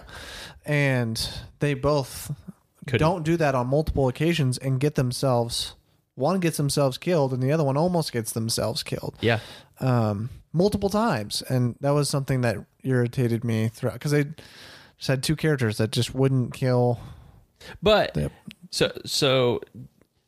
okay. So he doesn't want to kill the German officer when he gets shot down, but I was thinking about this the second or third time I watched it, and the fact that he didn't want to kill the officer, and Schofield did. Yeah. Initially, he was like, let's just put him out of our misery. And Blake was like, no, let's get some water for him, whatever. I think the same thing saved Schofield, like Blake's determination to be like kind-hearted and that stuff, because Schofield was buried, looked like he was dead for probably 30 seconds. Yeah. And the whole tunnel's coming down. If Blake was all about himself and logical, he would have said, if I stay here, I'm going to die. I'm going to die. Yeah, so this thing's coming down. Run and at least have one of us survive. Yeah. Yeah. Totally. And he spends a decent amount of time shaking Schofield awake and then basically leading him out of the place. Yeah. And so that's a good point. Yeah. It was one, like I said, I'm still pissed off at Blake that didn't kill the German officer, but that's just the type of person he was. I mean, I'm more pissed off at the German officer.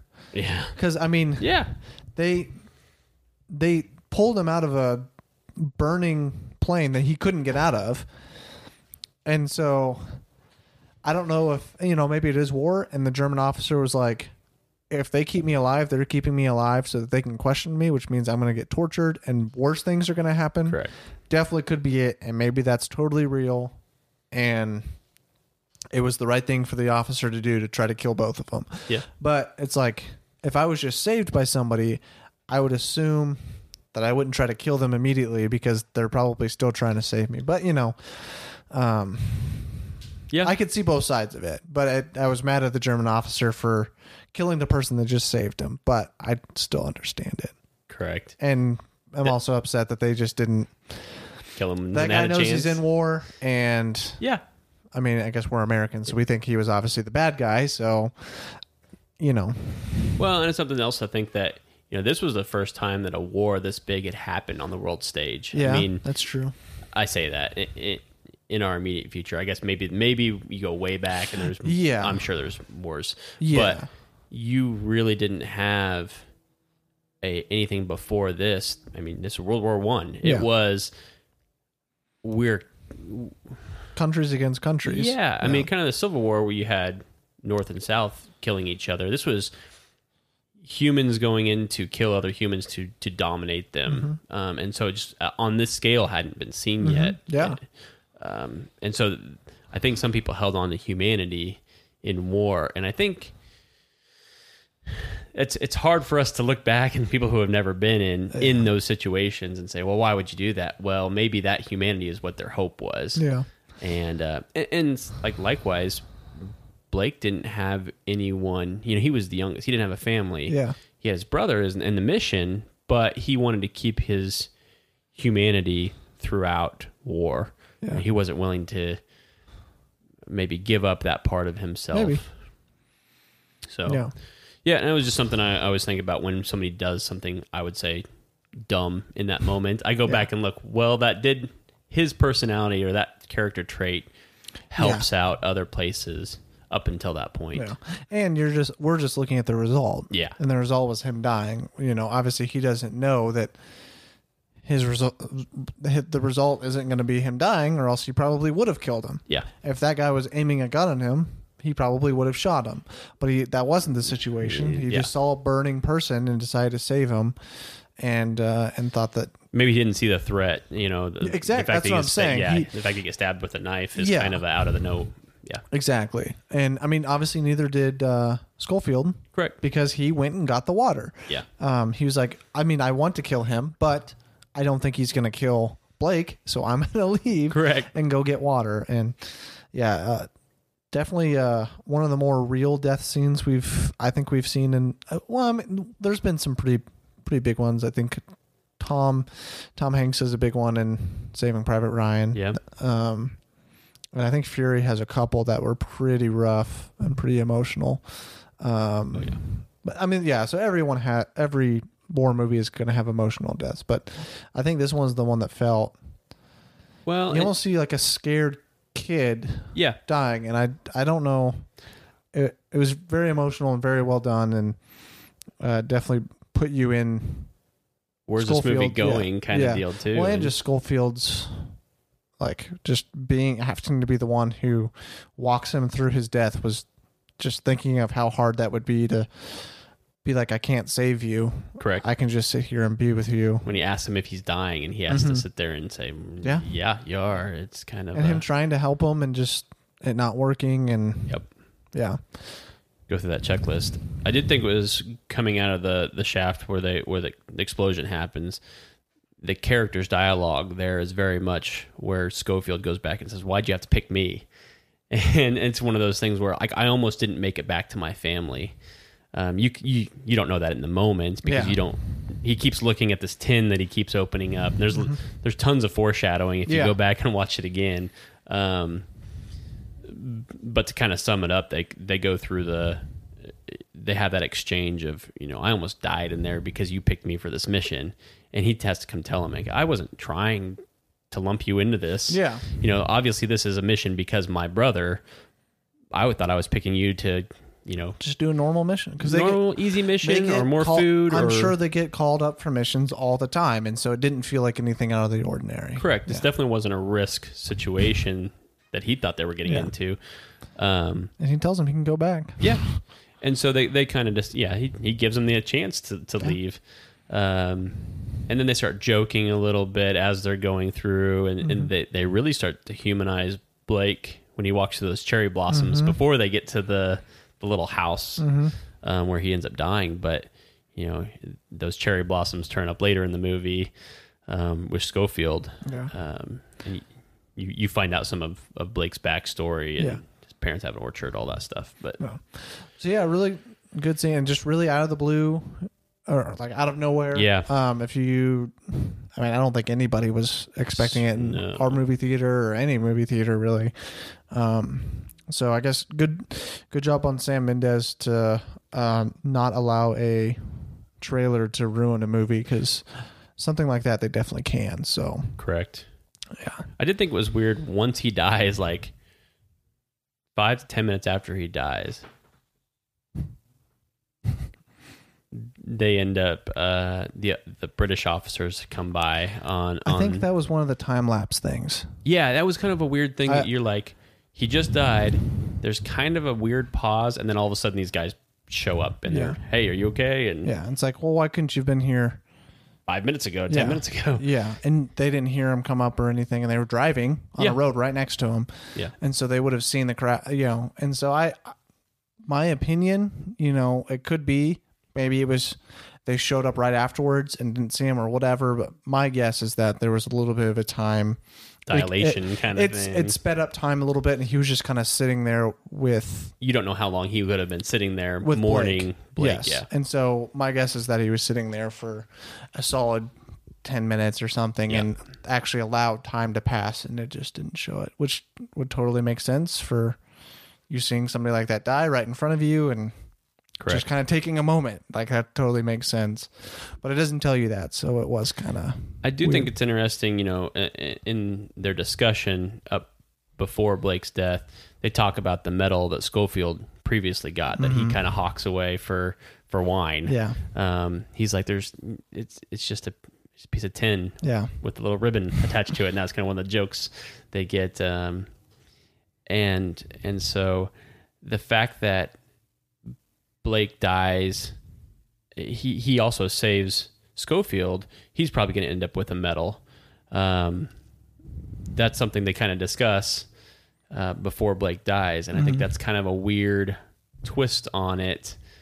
The kind of honor, it's honor as long as you make it through, or for the people that your family back when. But if you die, Schofield's whole attitude towards war, you can tell, is maybe a little more mature, whereas Blake is looking at the praise and a little more the accolades of it, and you can definitely tell during his death he's realizing this is real. This has consequences. I'm going to die. It's he couldn't believe that he hawked his medal away, and Schofield just has a very more realistic view of war than Blake does.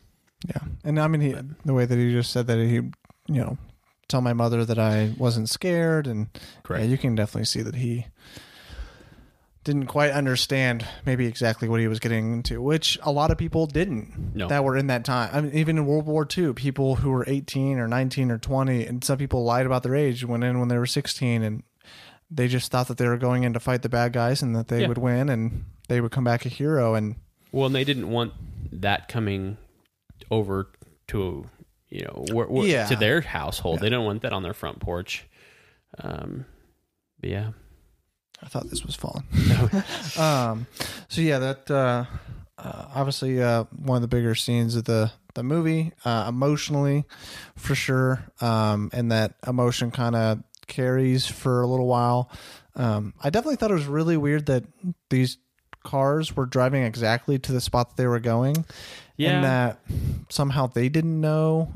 They couldn't have hitched a ride from the beginning. And so it could just be that they didn't have the communication that we do now, or in other war movies that I'm used to seeing, and so they didn't know that another battalion or regiment or what, I don't know the exact terms, but all these people, they didn't know that they were going to that town. Correct. And so that definitely could have been it, but definitely convenient for the story. And then I don't think it wasn't really that memorable of a scene, but I did think that was another thing with the time lapse. I think that car ride was a lot longer than the screen time. Correct. Screen time was probably a minute. I feel like it had to have been 30, 40, 50 minutes or something, because he covered a lot of ground in a very short amount of time. And sure, cars will do that, but correct, not that fast. Especially not on dirt roads. And so if you were curious about that was one spot that I was curious about, because I was like, it felt like that wasn't long enough to travel that far for for the realism part of it, which is fine. No, totally fine, because you have to have time pass, and you only have 2 hours of scene. So it made sense, but it was definitely a little confusing. I liked some of the banter they got into on. It kind of takes away from the solemnness that just happened, and this was like the emotional roller coaster ride in this movie is amazing. You go from 10 minutes ago, this guy died, to now he's picked up as this convoy, and they're joking around in the convoy about the colonel or the general of the convoy, kind of telling him to move the trees out of the way and all that stuff. But definitely is all over the place. But then you kind of see their internal. Not a bad all over the place. No. It keeps it takes what would be an otherwise maybe a droll scene and adds dynamic to it, because you get to see them, like any other group of guys would be, criticizing the circumstance that they're in. They talk about the general, but they also talk about the war as a whole, being over, and how it's going to end, and when it's going to end, and that kind of thing. And just how different, like something could happen to one person, and so they're in a completely different state than everyone else around them. There's all these little side missions going on, and everyone's got there's a whole goal, but he joins them for just a brief period of time, and they all wish him good luck, and they kind of understand that he's up against a pretty big task. And they help him. Yeah. Like, they help them get out of the stuck Mm-hmm. because they understand, okay, this guy's been through some stuff, and, okay, we may get muddy, and maybe we'll fall in the mud, and our minor when he grows, inconvenience here is going to, help him. Yeah, exactly. You can tell his determination, and that's another part. Like I said, if one key theme of this whole thing is determination, and it's infectious to the other people in the convoy. I mean, they see him trying to push the truck out, and they finally, get it. But yeah, and so my actual favorite scene of the movie is the night scene. That's a little bit later. He has that fight with the sniper and gets out, but the night scene was by far my favorite scene in the movie. Which the sniper is the obvious cut scene. When he when he gets shot. The one cut of the movie. Yeah. I forgot that is kind of, I guess, important for the whole that's the first time you're like, okay, now this is definitely a cut scene. Yeah. But I agree with you. The night scene, especially after you see how they did it, is I didn't see how I didn't go in and see how they did the it. Flares. I knew there were flares and stuff. Well, no, like how they shot it with the flares. That's something I didn't really see in other war movies, is what the lighting from a flare going up would actually look like. Yeah, because they just use the natural light of the flares. To light the whole scene. And and the score during that this was the very first part of the night scene where he gets out of the building and he starts running. Was just amazing, like, because he didn't know what was around him, and so he got shot at a couple times. And that just was a really powerful music score. One part I remember from that, it was just beautiful. I mean, just visually, it was stunning. It's amazing. Yeah. I learned something when I was watching one of the special features. Is they actually made the window, and I don't know if it's when they came out of the sniper building or if it's later on throughout that scene, but the window actually breaks away so the camera can move through it. Through the window? That makes sense. And so that's there's details like that on how they were able to make this one shot. It looks like the camera just floats through everything. And now that we're past the spoiler part, that's how they shoot a lot of it. Is they actually, people sometimes hold the camera. It's on this stick that's got, I'm sure stability things on it, but then they'll load it onto a truck, a boom on top of a truck, or they put it on a drone at some point. I didn't know about the drone. I knew that they had somebody carrying it for a lot of scenes, and then they would get into a truck, and they have stabilizers, so you can't tell that they're getting onto stuff. It's seamless. And then they'll do onto the boom and then back off the boom within the same shot, and so you're constantly trying to figure out where how they're moving this camera around. And so if you get a chance to go see the special features or YouTube or whatever, I very much recommend going and seeing how they did some of that stuff, because it's, as far as the cinematography goes, it was amazing. And they'll move back on, like, I think towards the very end, they use some of the extras to actually move the camera. So that was kind of cool. Yeah. So that was just one of my favorite scenes that I had to mention. And the way he moves during that time too is different than, when he's got the night to kind of, obviously the flares are going off, but he can kind of advance and then wait, and then advance and wait. Yeah. And this is when he's pretty banged up too at this point. So, determination was one thing that you see throughout this, and then his lack of being able to kill was shown in this part where he sees a troop, doesn't shoot at him, but instead just runs away. And then later tells a German soldier not to yell instead of just killing him, and then he ends up having to kill him anyway. And then the other German soldier that was walking to him and didn't know that, guessing he was drunk or whatever. He was drunk, the one that puked so he was drunk, and he didn't know that it was not the soldier that was getting killed. That was killed and was walking to him. He could have killed that guy, but instead he shoved him and ran off. And so that German soldier yelled, and everyone knew and started shooting at him. Correct. And that was one thing that irritated me. It's like, there are some strategy moves there that you're like, I would have done it differently. maybe it's just my video game mind where I'm playing a game right now where I have to sneak around and I just kill everyone so I don't have to worry about them. The guys from coming up from behind you, yeah. But it's a video game, so it's obviously very different. So I'm not trying to say that I would kill everyone, but it's just that's the mind that I kick into when I see stuff like this. But it's also, it's supposed to depict real life, and you don't want to. Correct. You don't want to kill people if you don't have to, and you think if I tell this guy, be quiet, that he's going to be quiet, but in all reality, it may happen and it may not. And you're taking a risk every time that you decide to keep someone alive. But yeah, and all these choices can go one of two ways, and obviously he ends up making it and going. But like you said, the risk. How do you make that call in the moment? Yeah. And when he goes to the gal that he meets in the city, and kind of helps bandage his wounds up, and the French gal. French lady. And another point to the foreshadowing is the milk that he found in the pail. I thought that was kind of cool that they tied that in. Yeah. But yeah. Didn't think that ran well with the rest of the movie though, because it was kind of weird. Because they killed all of not the kid part, but the fact that there was milk in the first place. Because they killed all the cows, they chopped down all the trees, so they don't have any food, but then they leave a full bucket of milk, a full bucket of milk, and a cow is alive there. Yeah, and then you see later that they killed every cow. So the continuity in that part is a little. I mean, it's a nuanced thing. Very small, so not that big of a deal. No. But just one thing, since we talked about that scene, I did have to say that was kind of. Second time I watched it, I caught it more than the first time. Yeah, first time I was just like rolling with the movie, so I wasn't really thinking about the fact that. Correct. They killed everything else, and it was interesting. I thought that scene specifically with the gal too, because you really hadn't seen any women up until that point, and so when you finally see this French girl, put in a circumstance where I don't think it was her kid. No, was it? It was, but I think that was just a city that people were in. Yeah, and had gotten turned into a war-torn city. Yeah, and so I think that's just what they were showing is that.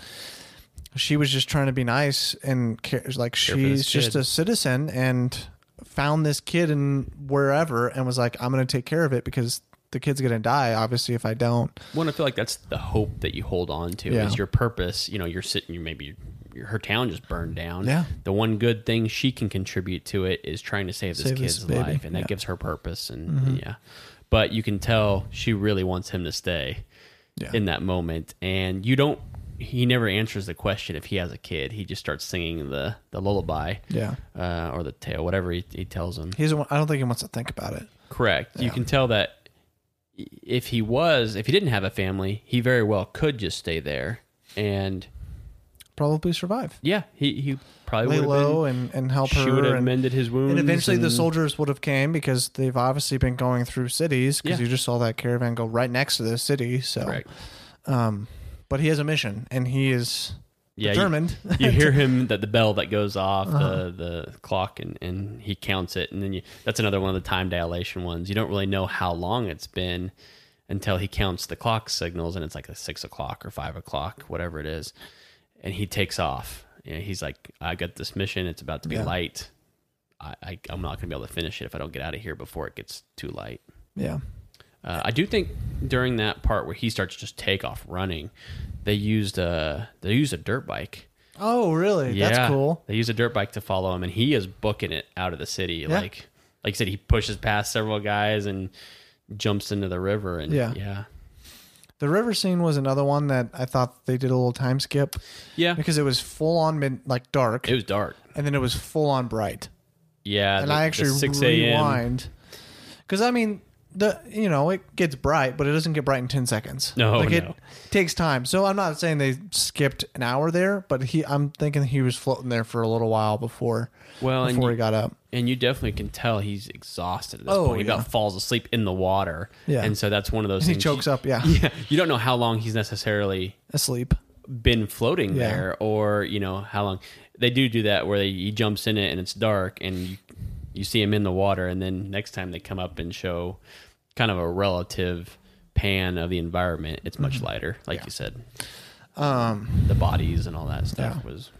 And I thought the song was beautiful. Oh, it fit perfectly. And such a change of pace from the scene that you just had of you thinking he looked like he was about to die from everything that was going on. First by getting shot, then by getting chased down, and then the river almost killed him.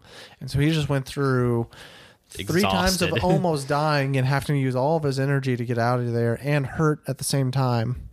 And then just a beautiful song. And it's definitely the kind of the little motivational push to get to the end of the movie. Yeah. I mean, it's kind of one of those things.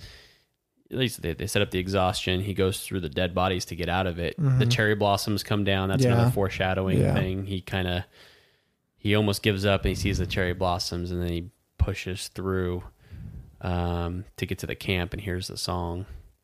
And I thought it was interesting. The song starts and they pan around, and it's all these little boys. Like the Devons is who this group of soldiers he's trying to get to. Yeah. They're all extremely young, younger than him, younger than Blake probably. I actually didn't notice that. A lot of them look like they're 17, 18-year-old boys. And even the song itself is a fairly high-pitched song, so it's not a Viking manly song. I noticed he was young, but that there was. I guess maybe I just remember all the ones that talked to him looked like they were a little bit older. Maybe a little bit, but you can tell they're a lot of young ones. He's not one of us, but he looks like he's exhausted. Just take him with us, you know. And he tells him the mission, and it's kind of that slow exhale before the climax at the end of the movie, and it did a great job song wise of transitioning that. Yeah, and then that second favorite scene was him deciding to go over into no man's land and run across all of that, which was just a great scene and a great way. To me, that was like the ending, basically. Yeah, this is the basically last big action push. Yeah, to get you to the conclusion, or I can't think. It's not rising action. It's the opposite of that. Falling action. Yeah, you go through this climax to get to the falling action of him talking to the general, and just the score of that was amazing. The shot was amazing of him running through a battlefield that people are charging at, and I'm pretty sure all of that was ad-lib. They just told people to charge. Yeah, he runs into one of the extras, and he runs into two, and it wasn't planned. I have that written down. Yeah, he was not supposed I think they were supposed to try to stay out of his way. Correct. And 2 of them did not do a good job, and so he just kept going, running, and it was great. Like, it looked natural, and so I'm glad that they didn't try to reshoot that or anything. Yeah, I think they only had enough explosives for 4 takes. Is what I saw in one of them. So he just kept going, and then they left it in there. Because I'm pretty sure they told everybody, do not stop under any circumstance. Correct. Do not get out of character, because I think the whole movie they told people this, because we don't have a lot of takes, because if we do 11 minutes of film and somebody decides to stop on the last 30 seconds of it, we can't take the whole entire shot. Correct. So continue acting no matter what. If you mess up, it's fine. Just keep going. And I think everyone did that really well, because I never noticed anything that broke out of character. I even looked a little bit sometimes to see if I saw find anyone. Something. Yeah. No, it was... For the most part, I'm sure there were. All movies have that, even when you're not doing 11-minute long takes at a time. Yeah. Well, in the trenches there, this is one thing. So you go back into the trenches before he jumps out of them, and the trenches look way different. Yeah. I mean, you can definitely tell. And the grass was all new. Yeah, it's green, and you can tell this is not a battlefield that's been fought over. Yes. Because the Germans retreated, so they gave up this ground, and so it's all fertile. It looks so nice. Yeah, it's not war torn like the first trench scene was. And it's just that scene where he's running across is super powerful, because he's running down the line trying to tell everyone, "Hey, I'm about to call this off," and none of them like, "You're stupid." Yeah, you're dumb. Who are you? Nobody. And even the general does the same thing. And because I'm sure there's people who are scared. Yeah. Well, the guy crying his eyes out. Yeah, and so you can tell he makes the decision at 300 yards or whatever. And he just goes for it. Yeah. And the guy's looking at him like, don't do it. And he's like, I'm going to. And takes off. Yeah. I kind of wish they wouldn't have sent the soldiers out so soon. Let him run a little farther. Well, because it felt weird that he was saying, don't do it, don't do it, don't go out there. But then he sends his soldiers out. Right after. it was like 3 seconds after. Yeah, you can see he was watching his clock, so I'm assuming it was a coordinated thing. No, it was. The whole entire line was supposed to run at one time. Yeah, but it was just weird that he was saying don't do it when he was just about to send his own troops over there. But was he saying that because he sent them early because he did go over? No, I don't. I think he sent him on time. Yeah, I couldn't. That was something I didn't know. I mean, they all took off. Something I didn't think about, but because it looked like everybody took off. Yeah, so, I agree. I just thought that was weird. Maybe they should have had him because if you're running at full speed for 300 meters, that takes you about. I mean, depending on how fast you are, I would say with all that gear and stuff, 45 to a minute. Well, he lost the gear in the river. True, but he's still wet. Oh, yeah. So, and in boots and stuff. So, but conservatively, 45 seconds is probably the fastest you're going to do that and all of that. Now, I'm saying that as a normal guy. I don't think he's a world-class sprinter. Yes. Yeah. And so 45 is probably actually pushing it. Yeah. And so, it does take a little bit of time. And so they could have had 15 seconds of him running out the hill.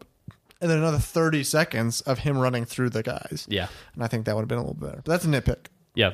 For sure, that's a nitpick. Because I love that scene. It was such a beautifully shot scene. And love just how fluid it all looked. And the explosions all looked like they were real. And even right in the mortar spot, that was one thing I really liked of just mortars randomly hitting all over the place. And it didn't even look like the actors knew. Correct. Sure, they did. Yeah. But it didn't look like they did. And liked all that. And I don't really have anything to say on the end. I think I kind of talked about it already with the general not wanting, it just felt weird, but I guess understandable with war. But correct. Unless you want to talk about, I guess thought Benedict did a good job. Yeah. All of, like I said earlier, the guys who you recognized were generals and stuff. And they all did a great job of delivering their parts. But they aren't the main people in it. I thought that was interesting. Yeah. They foreshadow and say, make sure someone else is in the room. Yeah. because he's not going to like the news you're about to give him. Yeah, and he doesn't. Yeah. That doesn't disappoint. Yeah. And so, but the last scene was obviously extremely emotional.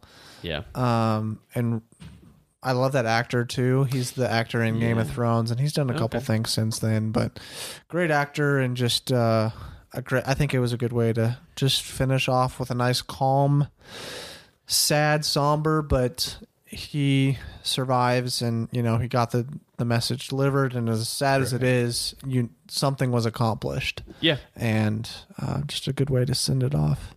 Well, and I like the fact that they actually had the first wave go out, so he didn't.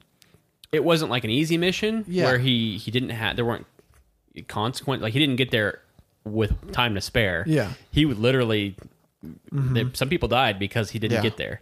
And it could have been Blake's brother. Yeah. And so it wasn't, and you kind of that's the final kind of conclusion. But I like the fact that he's, kind of comforted his brother in, he saved my life, all the things. He doesn't do that until he turns back around. Like he tells him, and you can tell he's starting to break down. And then he tells him to go, get some food or whatever. And then he turns back around and tells him, by the way, do you mind if I write your mom? Yeah. Like I said I would. And I wish you would have said stuff the first time, but you're also talking to somebody that just lost his brother, and correct. It's war. And so he doesn't know this guy at all. So correct. He doesn't know, how he's going to react to anything. So understandable. But I like the ending. I thought the way it ended was great. Yeah. I thought something I thought was interesting was he goes back and basically sits down next to a tree, which is exactly how it started. And that's when you get to know that he has a family and everything, and just a nice, good circle to the whole. Yeah, the whole movie. I think that's the way. I wish more movies ended like that, where it's a solid conclusion, and it definitely brings you back to the sense of time where 2 hours ago we started this, and so much has happened. Yeah. Yet he didn't take a break. And that's war. Yeah. Like the day to day. At the very end of this movie, I was thinking, like, how many more stories are like this out there that nobody knows about, because there are hundreds of these stories happening all the time now, back then, and in World War II, and every war since. There are a whole bunch of people doing heroic things. Correct. And that's what, it takes a certain kind of breed of people to do that. And I thought it was interesting that George McKay, the lead character, his great grandfather went through had similar stories. Really? Yeah, I learned that after the fact. I mean, there's a lot of British actors, and so many in their past, in World War yeah, I, had something that they did. There a lot of their relatives actually. Yeah, this could have been my grandpa, or great grandpa, and I thought that was kind of cool. I think that added to the passion of the movie. You know, when you're shooting scenes that are that intricate, I'll say that take that much time to go through, 8 to 10 minutes a shoot with having nothing go wrong. You have to have a group of actors that's probably passionate about the project. Obviously the director is, because it was his grandpa's stories. Yeah. But I think the fact that you have all these British actors that also have similar stories in their background really came across in their dedication to the idea of film, having it. Yeah. Because it would be a lot easier to shoot it in multiple scenes and in the traditional way. But yeah, this twist on it definitely is the reason it was the movie it was. Yeah. Would have been good without, and I think this is important. This movie would have been great if it was done normally. Yeah. And I wasn't sure about that the first time I watched it. Because I was just so mesmerized by the shot. Yeah. That I almost didn't pay attention to the rest of the movie as much. But then the second time watching, I'm like, this is just a good movie. Correct. And great emotion, good characters, great score, and then cinematography is just what is the staple of the movie, but everything around it is also great. So, correct. Not like the greatest movie of all time, but really, really good. And so, really enjoyed it. You got anything else on the movie? Any notes you wanted to speak on? I think that's about sums it up. Like I said, it's a movie that definitely puts you on an emotional roller coaster ride. It might not be for everyone, but I think everyone should at least experience it. Yeah. If nothing else, for the cinematography. Real. Yeah. To take that much passion in something that your grandpa told you and to put it into a story and film it that way. Is just really impressive. Yeah. And what you hear in history, or what you read in history books and were taught in, in middle school and high school, of what World War I was like and how just nasty and terrible war is. I mean, I think sometimes we lose sight of how bad that was. Yeah. And how bad it still is. Yeah. We get caught up in some of the problems that we think are problems nowadays, and you don't always realize what it took to get to this point in history. And, we don't like the fact that we can't find a phone charger. And yet people's grandpas fought, went through stuff like this daily to get us to this point in for years freedom. Yeah. Yeah. Like these wars didn't last a month. They were year-long wars that were hard on thousands or millions and millions of lives. Yeah. And affected all of them. Lost family members. And I think that these war type movies need to get made so that younger people, I think it keeps us from getting in wars when people can emotionally put themselves, how bad is war really, and what things are worth fighting for to them were worth fighting for, and the things nowadays that we get upset about, and it really puts it in perspective. So shows two different things. It shows if things are worth fighting for, do it. Yeah. But don't just go to war for anything, because this is how disgusting war is. Yeah. But yeah, I don't have anything else to add to the movie. I think we went through probably scene by scene, and probably more than we wanted to. But there's just a lot to unpack with this movie, and a lot going on, and just there were a lot of good scenes. So we just kind of talked about a lot of them. So just graded out of 5 stars. So just 0 stars if it was atrocious, and 5 stars if it's one of your favorite. I would say 4.5. Man, there's very few things I can really say that I would improve on it. Yeah. And it, as far as the style of the movie was, it's not my favorite style, but I can definitely appreciate it, and that's why I said 4.5, because I think that some of it leans on the fact that it was the one shot, and that's kind of, you do give up some things because it's one shot. Like it's not a completely, for lack, I mean, it's a little bit pun intended, but it's not a seamless movie in that it doesn't have every element to it. But the fact that it's one shot carries it. You could have done more if you would have done multiple shots, but you didn't, and that's you leaned on that a little bit. But yeah, 4.5. Yeah. I don't give this one a 5 either. I was sitting between 4.5 or 4 and a 4.5. Yeah. I think the first time I watched it, it was a little bit slower. I was almost like dull, like.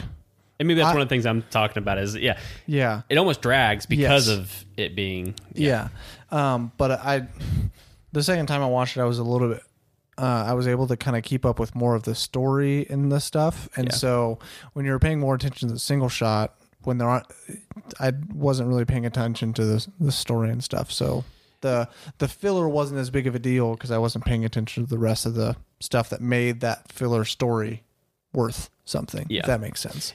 The dialogue, I would say, is the part that tends to drag sometimes in the in-between moments. Mm-hmm. You can tell that everything's, and in the special features, all of it's very timed out. Yeah. So I liked the dialogue that they did with Blake and Schofield, but when it was just Schofield, that's when it got a little dull in between the spots, and where that's the part I'm talking about. When Blake and Schofield were both there were two people that were able to kind of carry the in between spots. When it was just Schofield, that's what I meant by it was just a little. There's a few places when it was both of them that I felt like they were taking maybe, okay, I need to take 2 more steps before I say my next line. Oh, really? There's a few spots in there where I'm like, why didn't you just say that? Why didn't you just say that half like a you're second supposed to be earlier? Talking back and forth. And maybe that's probably how it is more in real life.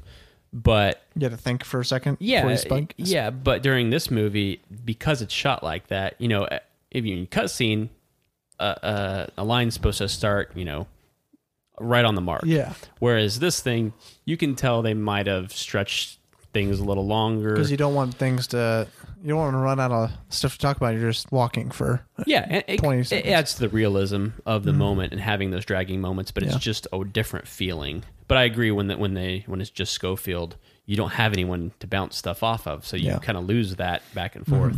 And so I didn't really talk about that too much during, because we were kind of going through some of the scenes, and so that was one thing that kind of pulled me back the first time. Not as much the second time, because there was a lot of emotion and drive with Schofield. Yeah. But just there was a little bit of a slow piece, and but I think that's mainly just because of the one shot made them have to do that. So I'm right on the border between 4.5, 4 and 4.5, and I think I'm still going to stick with 4. Yeah, because that's what I originally did, and I don't like changing it on the second watch. Sometimes if I'm like, this was so much better than I first thought. Yeah, like I did with Uncut Gems. So I'll, from time to time I will, but usually I try to stick with my initial thoughts on it. I will say the emotion that they show in the death scenes, and even when he tells his brother that he died. Yeah. I'm one of those people. You can kind of tell when it's faked or overacted. Yeah. I thought, I don't know who the actor is who plays his older brother, the older Blake, but his delivery on taking the death of his brother's news, that he did a great job. It wasn't overacted. It was perfect. Yeah. And even Schofield, he's a really good actor. Several times throughout that, his facial expressions really hit on the mark. Subtle, he's more of a subtle emotion. Yeah. And but it fits his character, so that's just good acting, because he's not an emotional person. He's somebody that does more of a in that role you couldn't be. I mean, he's a lieutenant, and so you have to bury that emotion, and you can see his internal conflict with. It's eating him up, but he's trying to keep it together. Yeah. And he has to keep it together to go the next day. Yeah. But so I say 4 is where I'm at. I don't want to. I'm not going to budge this time. Sometimes I do, but this time I'm not. But still, 4 is great. In my opinion, 4 is still a great movie. In between a 4 to 5 is what I consider great, and then like one of my favorites is what a 5-star would be. So, all right. Well, I think that about does it for this episode. Thanks for having me. Of course. He'll probably be on sometime again in the future. So, if you liked the episode or have listened to a couple episodes before, make sure to follow us on Twitter. It's Couch Critics Pod. So when you know new episodes are coming out, they usually come out on Mondays, but just follow us there on Twitter so you can get the notifications and see when we're posting stuff. And then make sure to rate and review wherever you're listening to the podcast, just so more people can hear the podcast. All right. See you next Monday, guys.